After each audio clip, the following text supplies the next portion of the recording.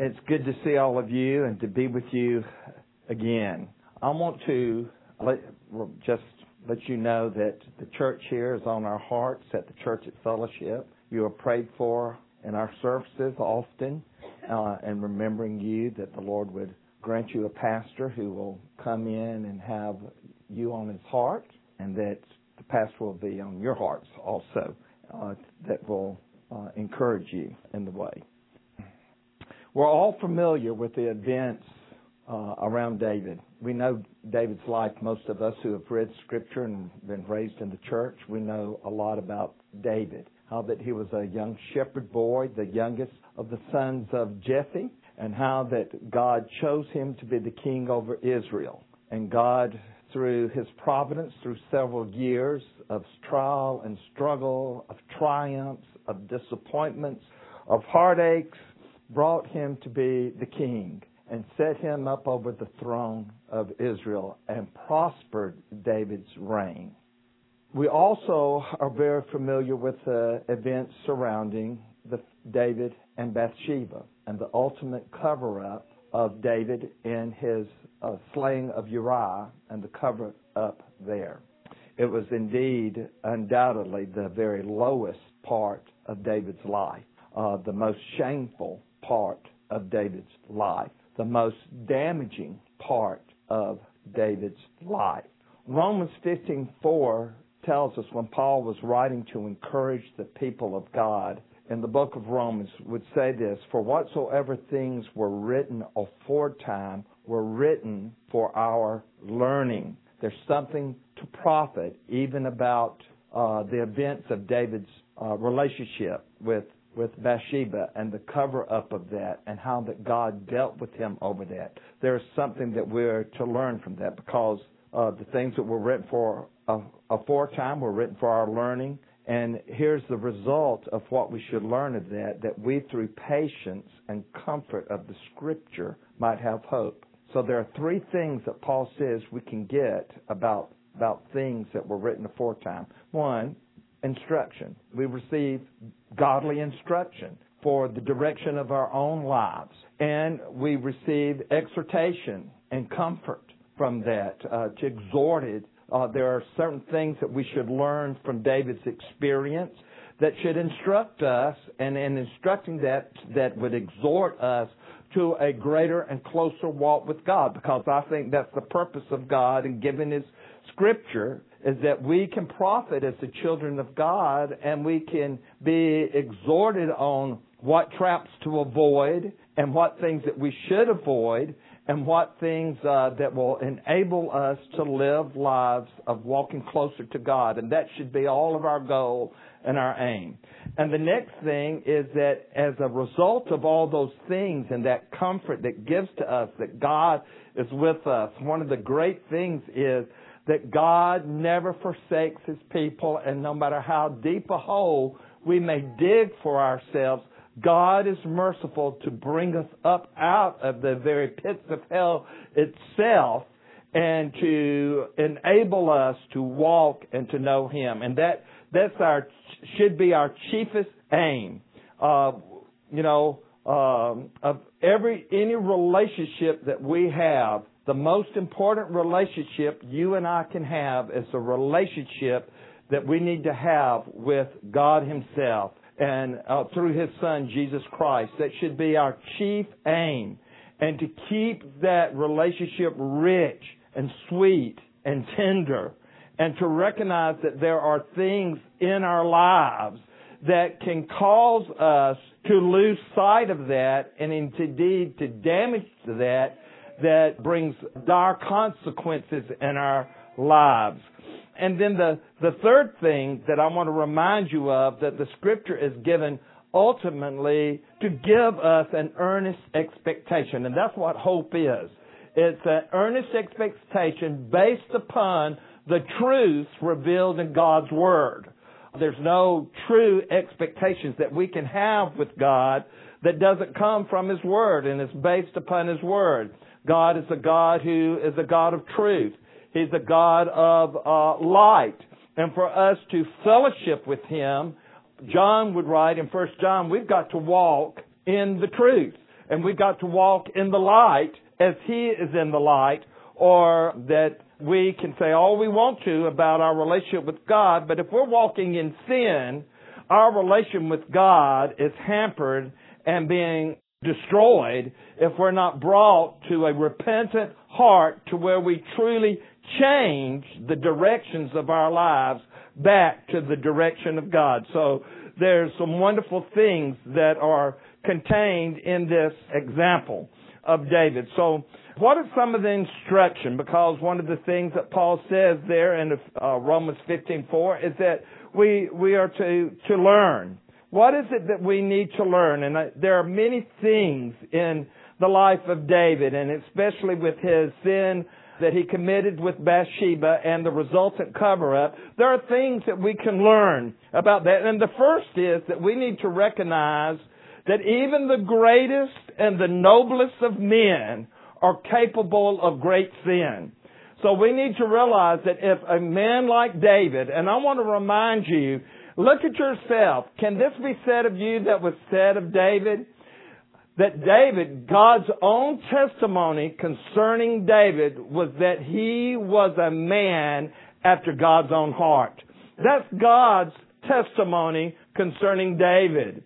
God would call him my servant David, which indicates that God recognized that David's life overall was geared and surrounded with a desire, deep desire within him to be God's servant. As a matter of fact, when we look in the New Testament, that term servant is the name that the apostles like to use more than anything. And if you read the writings of Paul or Peter, you will come and you will find that they'll get down and they will call themselves as what they want to take on, is that they are the servants of God. And I want to remind each of us that we are the servants of God.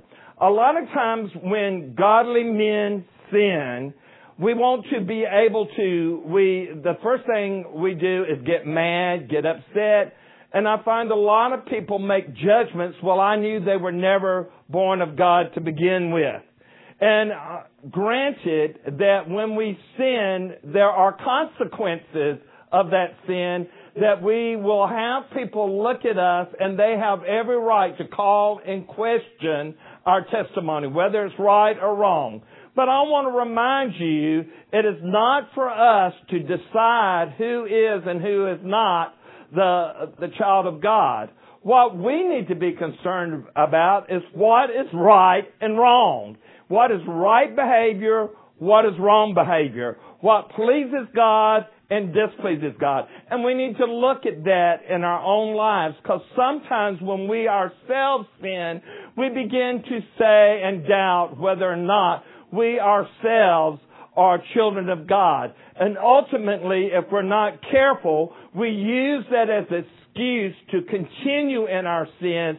If therefore I'm not the child of God, it doesn't matter what I do.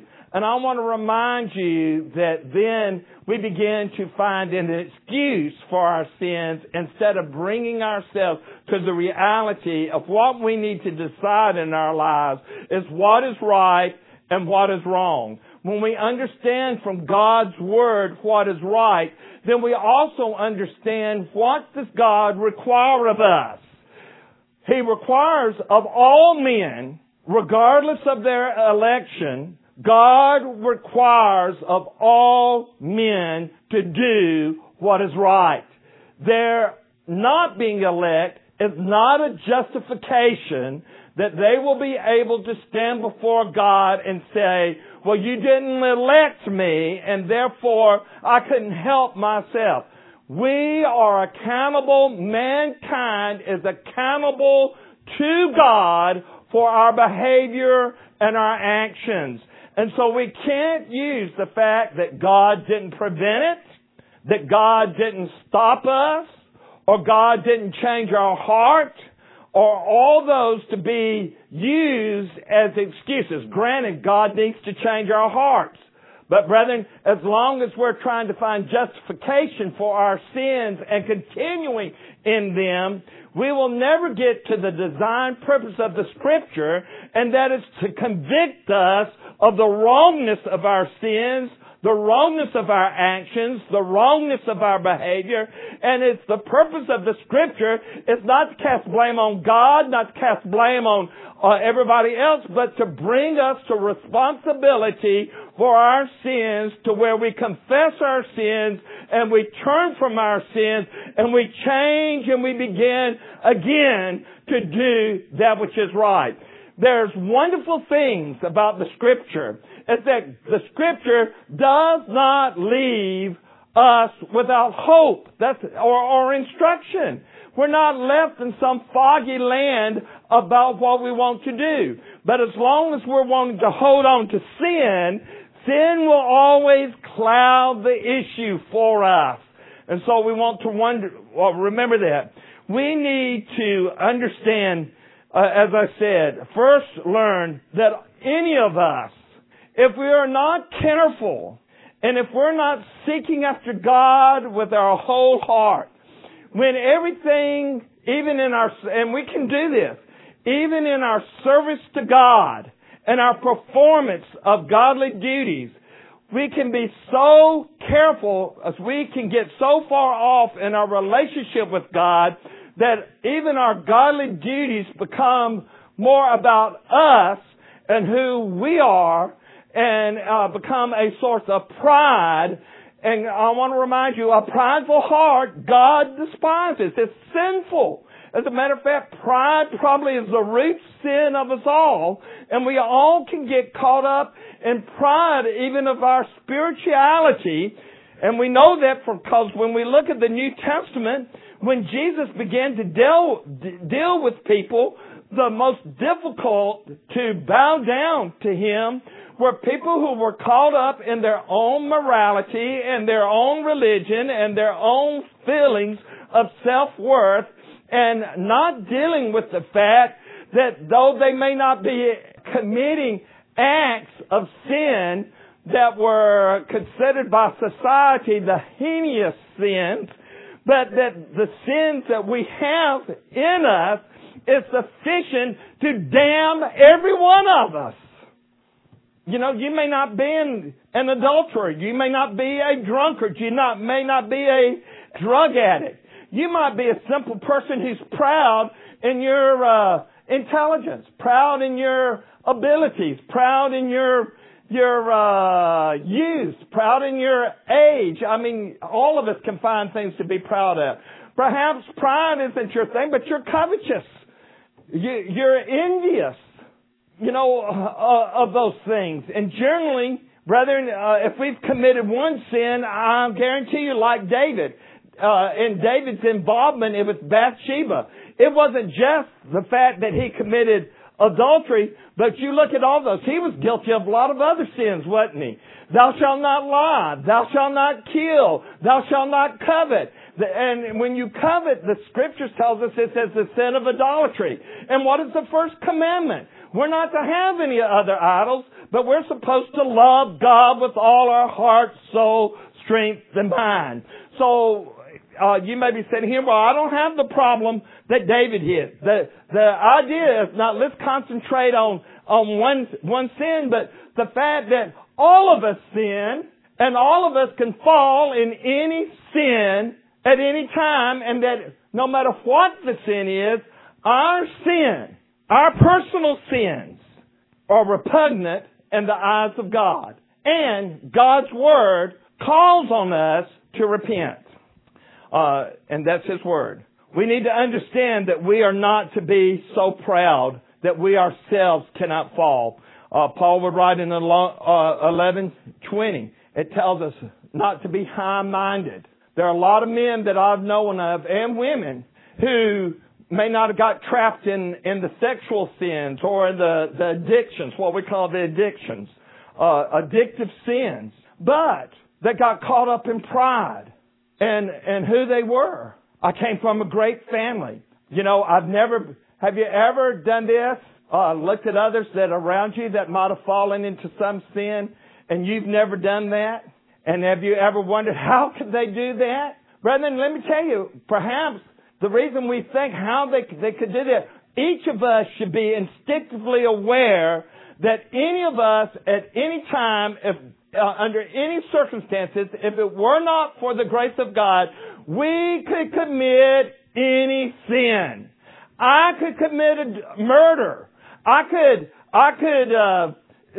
do anything that is within the probability and would do so if it were not for the grace of God. And brethren, any of us would be entrapped by any sin if we did not keep a close relationship with God and that we understand the danger of our own sin nature and that we are real about the real enemy that lies within. The real enemy that we combat in is our own sin nature. It is an enemy to that which is good. It is an enmity against God. And therefore, brethren, we have got to fight within. Many of us fight other people without and their sins. And we don't come really to how that our own sins are affecting our witness of God to our families and to our church and to our communities. How that our own personal sins hamper the witness of God in our lives. And that should be important to us because God created us to be the expressions of His image here on earth. So it should be important. What kind of effect am I having? Are there sins in my life? Secret sins. That's why we need to beg God constantly. God, open up my heart. Reveal to me my own self. Let me know who I am. And also to know who you are. So we're not to be high-minded, but we're to fear. We need to understand the weakness of our flesh. And we need to begin to make steps so that we will not fulfill the desires of the flesh. We need to do that. We need to be realistic about that. Because I want to tell you, our enemy knows our weakness. And he is out there seeking whom he may devour, just like the roaring lion. And he knows, and he has set for each of us traps that if we are watchful and careful and stay near to God and pray to God and be where we should be, which David wasn't, he should have stayed with his army. And he should have, when he saw Bathsheba, he should have turned away and got out of there and gone back. But he didn't. He succumbed to his fleshly nature, didn't he? Have you ever heard men blame Bathsheba because she was up on a rooftop taking a bath? And I want to tell you, brethren, David was held accountable for his sin. God holds David accountable. And so we're not going to find justification. That's our sin nature that wants to put, if she hadn't dressed this way, if she hadn't thrown herself at me, or he hadn't thrown himself at me, this wouldn't happen. Brethren, let me tell you, the problem isn't others. The problem's right here. And so that's one of the things we can learn. We begin high-minded when we want to think that we're above such things for one thing. And we become high-minded when we think that we do not need to guard our steps, that I'm so spiritually close to God that, I don't have to do this. No, there's not any of us who are so close to God, but yet we have to guard ourselves every day. Romans 12:3 tells us when he was dealing with this that we're not to even think more highly of ourselves than we ought to think. If you're sitting out there and you think, well, I'd never do this, you're deceiving yourselves. All of us are deceiving ourselves if we think we would never do something, because that's not true. Any of us could do anything. If a man after God's own heart could commit these, are you greater than David? Is your heart toward God greater than David's is? Can God look down at you and say, oh, this man is so perfect? Listen, how many of us would even bear up if we have the testimony that God gave of Job and says, okay, Satan, you've been walking here now. Have you considered my servant Job? Who's perfect in all his ways, who eschews evil, is an upright man, and if God was to remove his hedge from us, are you greater than Job that you could withstand the trials and temptations of Satan? Brethren, Listen, these men in the Bible were great men. David is a great man. You read what he says about God and his relationship with God and the things that he says about God. My feelings are very shallow in comparison to David. So how do I think that somehow or another I'm going to make it through life and I'm not going to have to recognize that I am subject to falling into a sin? That is blindness in itself. It is not taking seriously the very nature of sin itself. One of the dangers of sin, it blinds us to its evilness. And it blinds us to its destructive end. And it enables us to think more highly of ourselves. To the point that when, even that we deserve more respect than what we get. Do you know that's from pride? Well, I'm the pastor. I'm Brother Jerry. I deserve more respect than what I get. Brethren, it's not me that deserves respect. It is the Word of God that deserves respect. And we need to understand that. It's God's Word that needs respect. And when I begin to think that I should be respected, the focus becomes on me instead of on God. And who are we as Christians supposed to be turning people's eyes to? Are they supposed to see our good works and glorify us? Or the purpose of good works is that men will look and glorify God. So you see that we're even blind to our own pride and things like that. We as parents, sometimes we're more upset that we think, and husbands with our wives, we get more upset because we feel like we deserve more respect. And we get angry when people aren't doing respect, even when we may not be men who deserve respect. We still are so proud we think we deserve respect. Right? What about at your work? I deserve better attention than this. I deserve this. We get that all the time. We get angry with our employees when God calls us just to do good and do all to the glory of God. If we really felt like that, then we wouldn't have these feelings that I'm not being appreciated. I'm not being valued enough. Where does that play in with David? Brethren, let me tell you, David was very covetous because God had already provided him with women, with wives, more than one wife. He'd already provided with that. He provided with him everything. But it wasn't enough to satisfy David at the time that he had to take somebody else's wife. And brethren, you think, well, I'd never do that. But the same attitude is in our lives when we're wanting praise for ourselves instead of praise for our God. When we're doing things as a husband, as a father, as a employer in our work, or as a wife. When I'm not just speaking of men, but wives and ladies at work. When the main goal is all about you and you needing to be validated by fellow sinful men instead of wanting to hear, well done, thou good and faithful servant, because what you've done is for the glory of your master, then we realize that we're no different than David in some ways, because the root problem of sin is in us just like it was in David. We all have the same problem. That's why, brethren, we ought to love one another, because we realize at heart that we all have the same problem. And thankfully, we've all got the same remedy, and that's in Jesus Christ. But we're all having the same problem with us, and the same problem that makes us to where we can be with one another and help one another and encourage one another, is that we all recognize that our main problem in all of us is sin. And so we can't be high-minded. We're not to think more highly than we ought to think of ourselves. Verse 12 of 1 Corinthians 10 warns us, wherefore let him that thinketh he standeth take heed lest he fall. And Paul was using that when people were laboring with weaker people in the church. And that when we deal with weaker people in the church, we need to remember that we too are men of clay feet.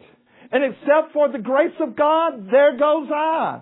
And then when we help one another, we need to recognize we don't come from the point, how dare you or how could you? But we come with people who with mercy and kindness and understanding of the frailty of life and offer the hope that is the hope for all of us is through Jesus Christ the Lord. And that we all need Him. And if it wasn't for His grace, we couldn't do that. And we need to not only understand that we're not to be proud and that we need to be humble and recognize that we too are sinful and we're subject to sin. We're very prone to sin. And how much we are dependent upon God and dependent upon His Word. And we're dependent upon our brothers and sisters holding us accountable to walk right with God. That's what being part of a church is all about, is that we are accountable to one another and there to encourage one another to press on in the kingdom of God. Not only do we need to understand the danger of sin and to be not so proud and to understand that if a great man like David can sin, it's pride to think that we are somehow not subject to sin like a great man of David was. If he was, we are. Then the next thing we need to understand is, why do we sin? Why do we sin? And a lot of times when we think about that, we want to blame, we sin because God didn't keep us from it. God's sovereign. And God, I was listening to somebody who I know has fallen into a particular sin. You know what their excuse is? I'm praying that God will change my heart, but He hasn't. And you look at his life and say, because God hasn't changed his heart, I'm just keep on doing what I'm doing. And I'm just waiting for God to change my heart. Brethren, let me tell you, there's evidence that God hasn't changed his heart because he's still rebelling against God, and what he's doing, he wants to use God's sovereignty as his excuse for his rebellion. And brethren, that is not right. You cannot blame God. God is neither tempteth nor does he tempt any man to sin. And I want to remind you of that. You can't blame God for your sin. Well, I want to blame others. It's how I was raised. It's this or that. My parents were too mean, too cruel, or my wife doesn't understand me, or my husband doesn't understand me, or my parents don't understand me. We all look for excuses for why we do the evil that we do. And I want to remind you that God calls us to look at the fact that we sin. I sin. And my problem with sin is not God and it's not those who are around me, but God holds me accountable for my sins. Look at what James was writing. James was so powerful in writing this. James chapter 1. Look at this. James chapter 1. We're all familiar with this. I would think if you're not, you need to be familiar with James. I've always loved James because James is very plain speaking. He doesn't leave any squiggle room. He just puts it out there like it is, black and white. And either you come in line with the Word of God as revealed through His servant James, or we continue to deceive ourselves or feel like that God's Word is not adequate enough to describe our situation. That we know more about what we are and our condition than God Himself does, as He's revealed it in His Word. James says this. We're very familiar with it in James chapter 1, verses 13. Let's look at it. Let no man say when he is tempted, I am tempted of God. All right, there you go. Don't say you're tempted of God. Don't put it on God's fault. Don't put it on God's sovereignty. Though God is sovereign. But God says you're not going to use my sovereignty in your life as an excuse for your rebellion and your sin and what is. Let's just describe sin for what it is. Sin is treason against the holy God. Sin is saying that I love me and what I want above loving God. That's what sin is. Let's understand the seriousness of what it's saying. People were sinning, oh, I love God. Your sin is not an act of love toward God. My sin is not an act of love toward God. It is an act of hatred and defiance against Him. It's saying, I will not have you to rule over me. It is constantly saying to God that I would rather, I think that I can guide my life. I think that your provisions for me and the way that you say that I live doesn't work, and I am wise enough to choose my own path. And then, if you don't change me from it, it's all your fault. Brethren, that's not an act of love. That's hate. And we need to realize the evilness of sin. So we can't say that when we're tempted that it's all of God. For God, I love this. For God cannot be tempted with evil, neither tempteth He any man. Now, does God try us like He tried Joseph? Yes, but I want you to realize if you're under trial, not being tempted to sin, if you're under trial, listen, God's purpose of that for you as a child of God is always that He knows what the end result is. And the end result is this. David would say this.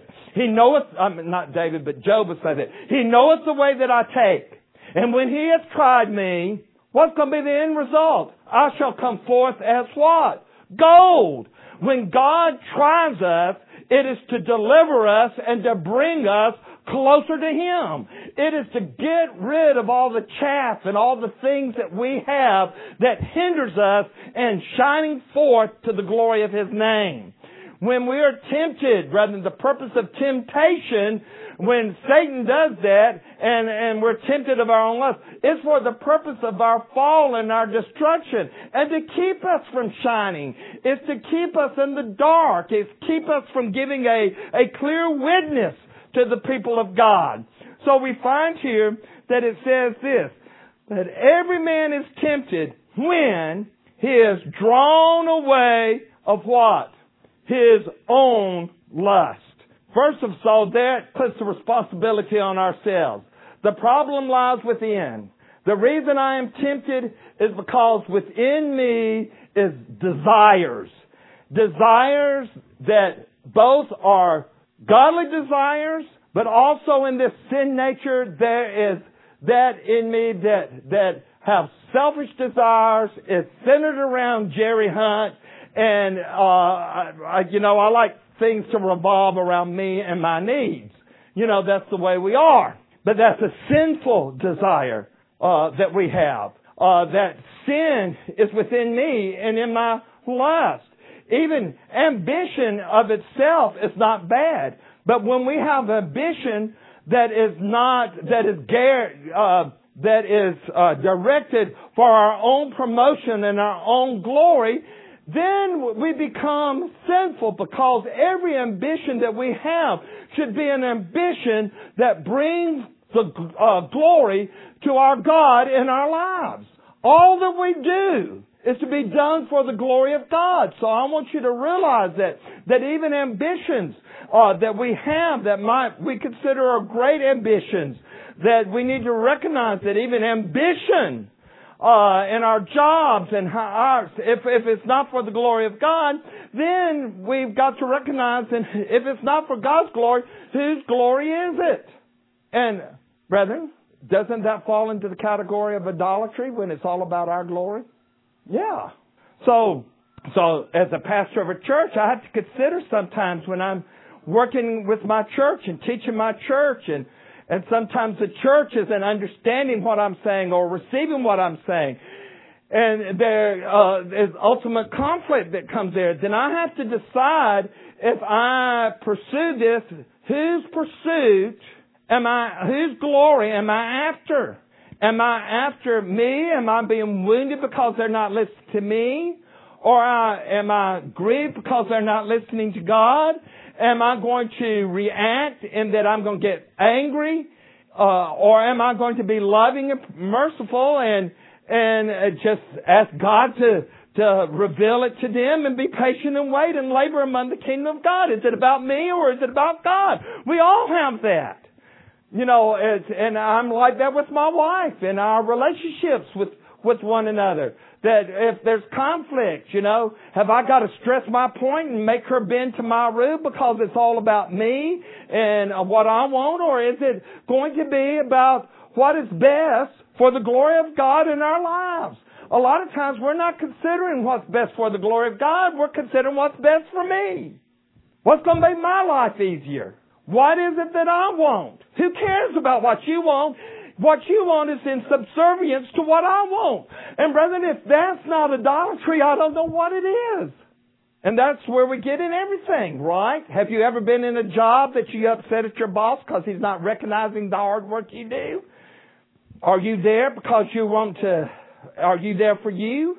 Are you there in the place that you feel like God has granted you this job and God's looking after you and providing, therefore you're there to give glory to God? And it doesn't matter if you're recognized, as long as you know that God knows you've given your all.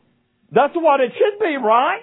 But our sinful nature, we need to understand that while we sin is directly connected to our own evil, corrupt hearts. And it ought to break us and grieve us of the danger that we're in. And then we see this, that when he is drawn away of his own lust and enticed, then when lust hath conceived, it brings forth fruit.